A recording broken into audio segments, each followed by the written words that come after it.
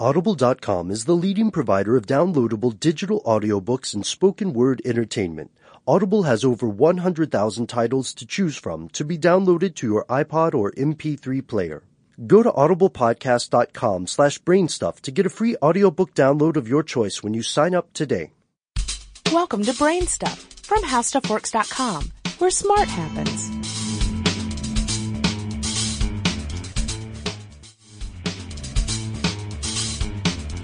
Hi, I'm Marshall Brain with today's question. How does a CB radio antenna work? Truck drivers still use CB radios all the time, and their antennas are actually pretty interesting. The idea behind an antenna is to do two things.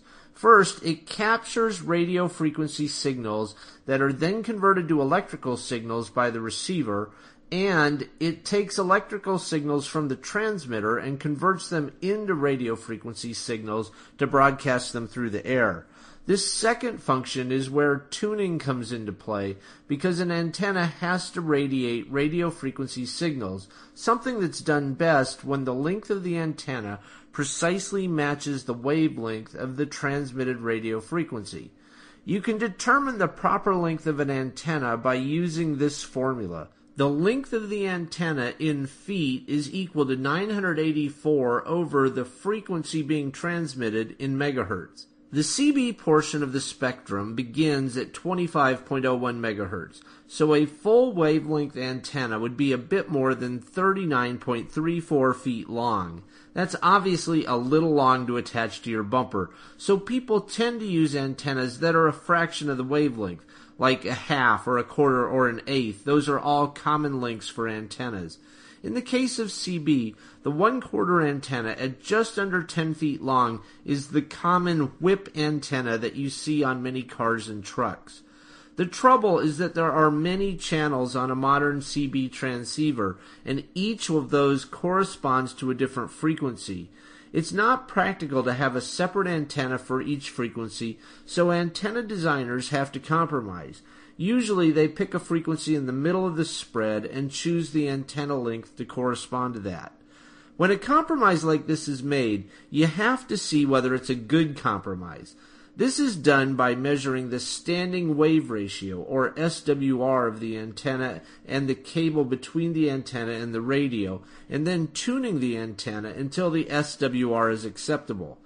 Every antenna and every antenna feed line have a characteristic impedance, or an opposition to electrical current. In an ideal situation, the impedances of the line and the antenna match perfectly, and 100% of the electrical energy sent to the antenna is converted to radio energy and radiated into the atmosphere. In a less than ideal case, when the impedances aren't perfectly matched, some of the electrical energy sent to the antenna won't be converted to radio energy, but it will be reflected back down the feed line. The energy reflecting back from the antenna causes standing waves of electrical energy in the feed line. The ratio of the highest voltage on the line to the lowest one is the standing wave ratio. In a perfectly matched system, the SWR is 1:1. To tune an antenna, use an SWR meter attached between the transmitter and the antenna feed line.